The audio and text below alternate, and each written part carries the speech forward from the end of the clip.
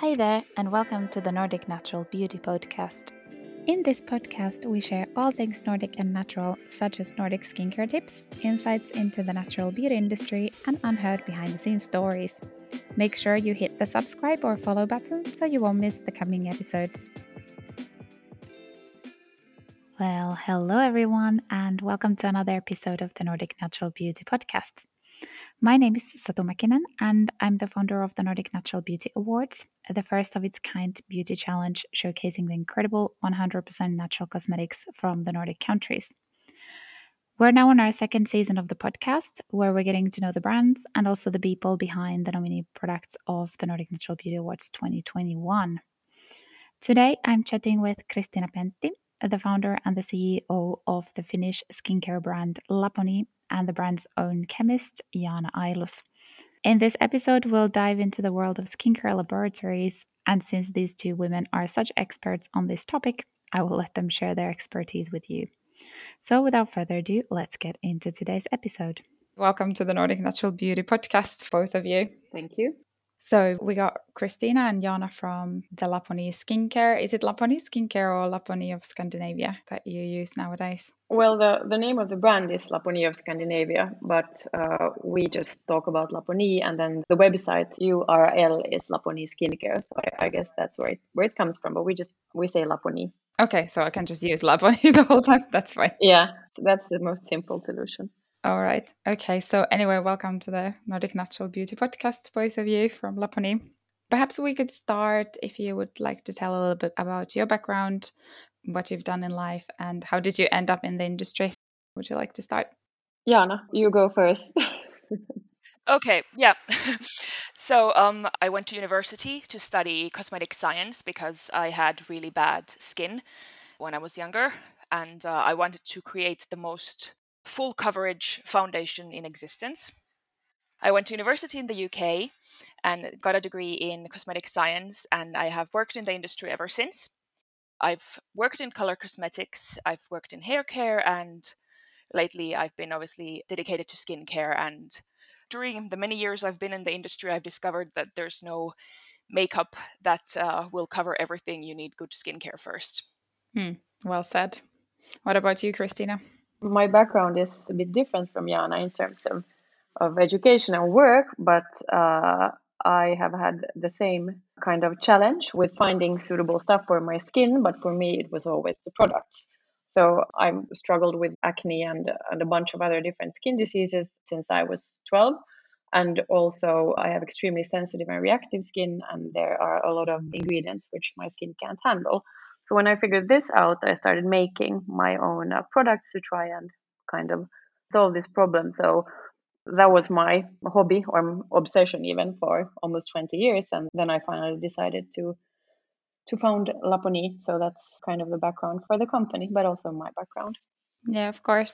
Well, would you like to continue a little bit about Laponi then, how it all came to be briefly, perhaps, because we will also have an Instagram live about all of this. So Yeah, having kind of had this kitchen hobby for numerous years, I had also begun to give out products to my friends. And when I saw that people actually liked the stuff I had been making, and these were very simple products which were in no means suitable for selling, so no tests done or anything like that, I decided that I would like to create a brand because there seemed to be kind of a void in that space. So then in 2015, I founded the company, and then it took an additional a little over 2 years before we were able to launch the first products. That's a very short and abbreviated version. And in 2017, Jaana joined us, and I had also found a lab space for us. So that's kind of where it all came together. all right. And then Jaana's job is more in the product development chemistry side. Is that correct? Yes, I work mostly only in the lab, and I do all of our product development, stability testing, all of that goes into the product before it can be launched. All right. And so Jaana is responsible for the whole product life cycle from development to production. All right. Well, perhaps you could continue to talk a little bit about the product development because you have a lot of things happening there. Of course, Kristiina has really well-developed ideas of what the products should be. So we start from there. For example, with our face cream, there was a long, very well thought out product brief of what it should be, what it should do, how it should feel. And then I work around that. I try to find the best ingredients. Everything has to be suited for problem skin, and then work from there to get exactly the right kind of product. Yeah. You have your own lab, so perhaps this is something you would like to share a little bit more about. Yeah. Before I had the amazing luck of finding Jana, and I worked with outsourced lab capacity, and I quickly realized that this was not maybe the way to go, because we will easily make 200 versions of a product until we really are satisfied, and we're not scared of kind of getting into the really small details and changing up different ingredients to actually get what we want. Jana is an anomaly among cosmetic chemists because she also likes testing out things, whereas a lot of the other chemists I worked with really wanted to have like this fits everyone solution kind of thing, and weren't very happy when I came with my really long list of prohibited ingredients. So this is kind of what the lab enables us to do, to just try and try and try. And Jana will really often find super interesting ingredients, and then she'll just, order them home. And it's a playground, I guess, in many ways, if that's a term we can use. Jana probably has more to fill in. Yeah, well, like for example, with emulsifiers, the easiest way to go about creating emulsion would be just to use a bog standard ready-made emulsifier mix.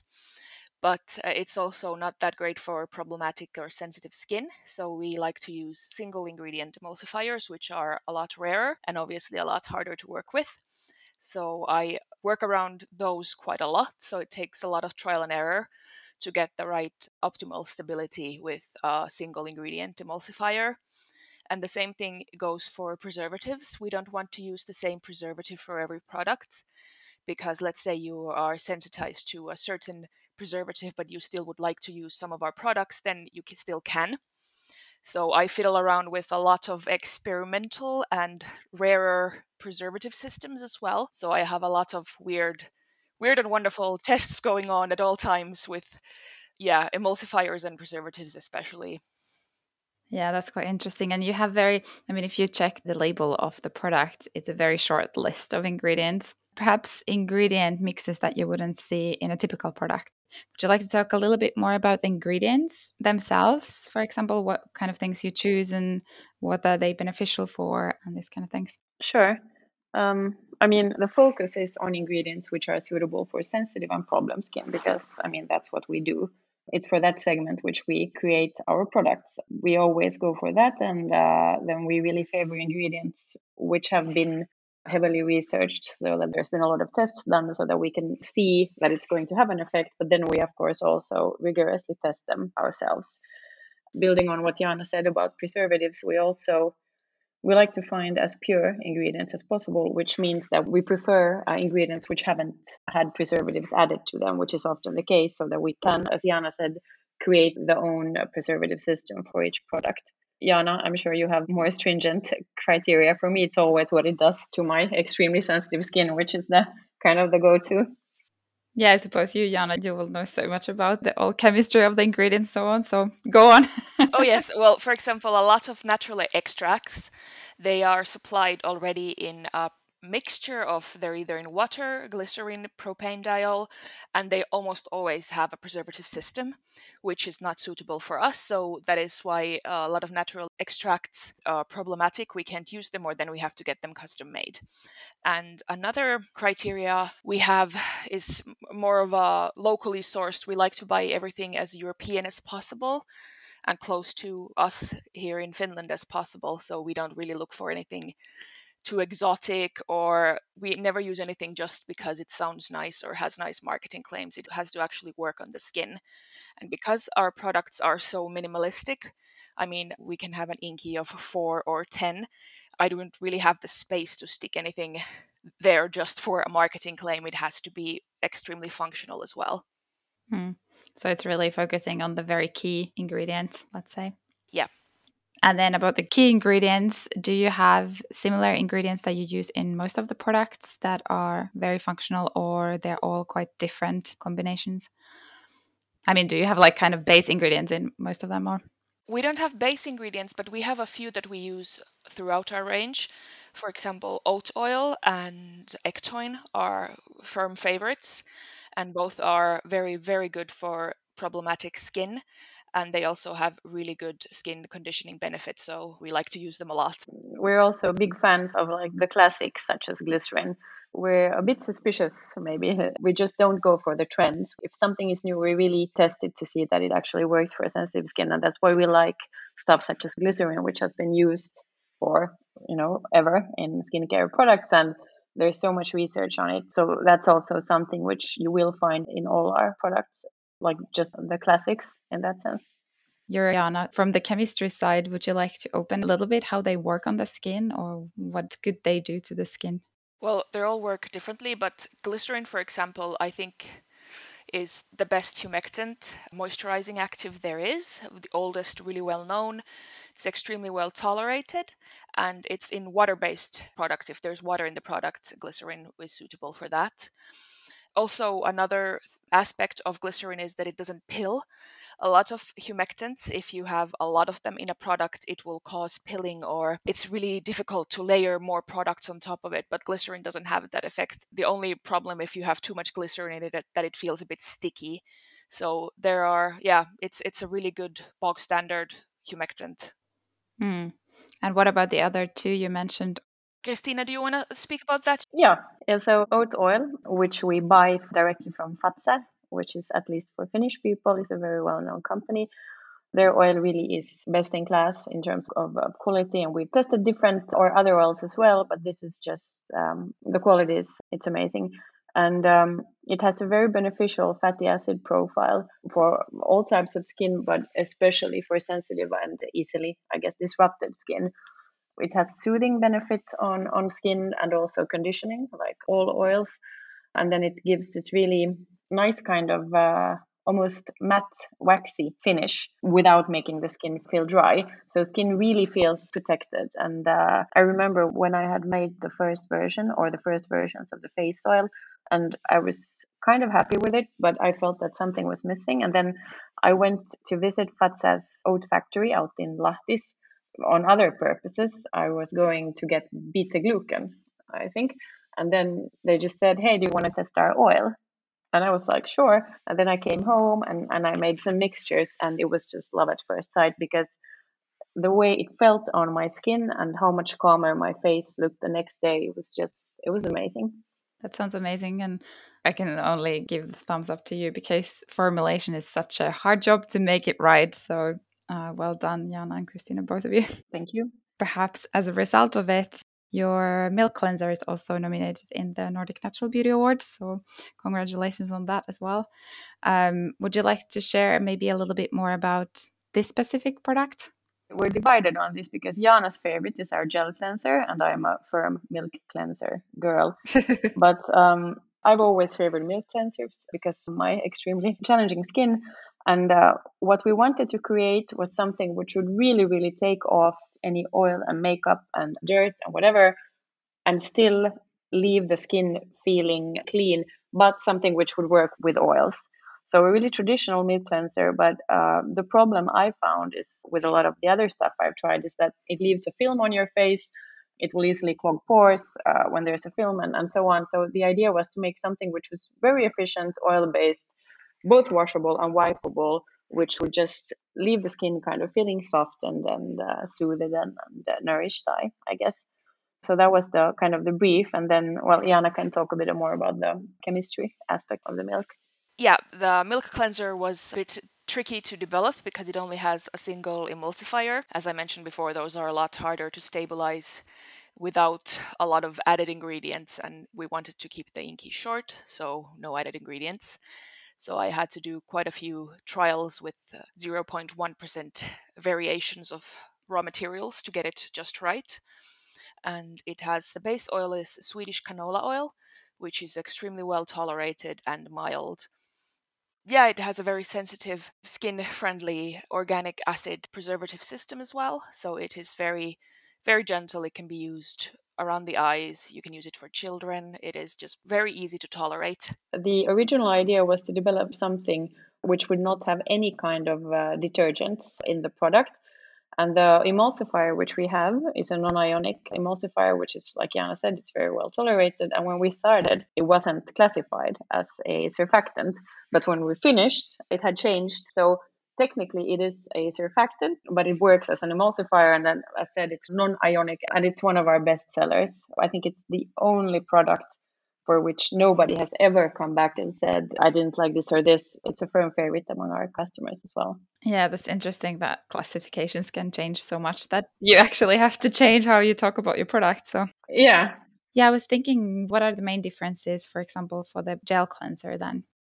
As the name says, it's a gel, so it's clear, it's quite runny. But the main thing is that the gel cleanser is completely oil-free, and the cleansing action comes from it dissolves makeup and oil and dirt more than it kind of washes them off.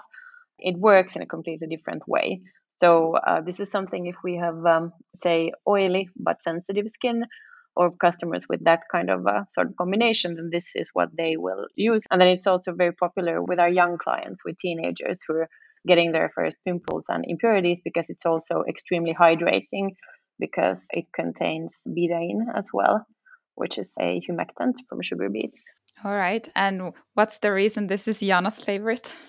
Well, because it takes off all your makeup, even really heavy duty makeup, in one go.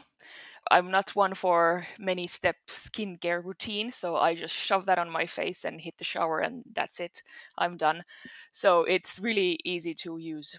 And I suppose you use color cosmetics, aka makeup, quite a lot since you have background in that. So Yes, I do. I love makeup. all right. Well, I don't know if you have any like funny moments that has happened in the lab. I'm sure there are a lot, but would you like to share something fun? Well, I don't know if it's funny, but one of the products we have, the all around balm, we make by hand in the lab.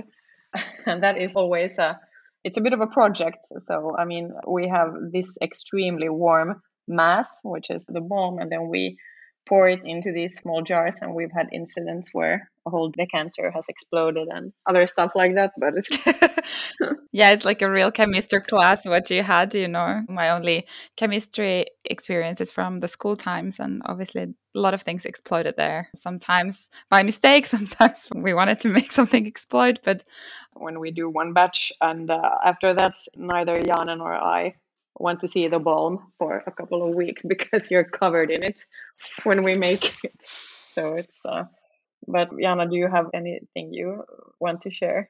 Yeah, well, we generally don't like stuff exploding either, like we on purpose, but sometimes it happens. I mean, I always have like decanters can break and stuff happens, but it's normal lab. We have safety protocols, so it's not an issue, but obviously we try to avoid them as much as possible. And because I work in the lab as well under Jana's watching eye, and in the beginning I would sometimes forget gloves, and it's like Jana has eyes in the back of her neck, and she would just shout gloves, and I'd be like yes, yes, yes, yes, yes. And now it's just an ingrained part. So we sterilize everything and we use gloves, and we're very, as Jana said, we follow the protocol. It's part of what we do. there are obviously certain standards for the cleanliness and hygiene and all this, I suppose. Oh yes, it's a EU legislation requirement for good manufacturing practice. So we obviously follow GMP, whether it is at the factories that make our products or then with the balm that we make ourselves. So there is a very high standard of hygiene, and everything has to be documented and done in a certain way. Yeah, and it's wonderful to hear this from you directly because you're the one making the products. Many times there are, of course, cases that people manufacture their products elsewhere in another lab, so you cannot talk directly with the people who are in the lab. So I think this is wonderful that you can share all this. People really know what they're buying. Yeah, and also, I mean, the factories we've visited each and every one of them and had the opportunity to see how they work, so we can also be sure of the standards that they adhere to. We like visiting both the factories, and we like meeting and visiting our raw material suppliers and really getting to know the whole production chain. It's very important for us.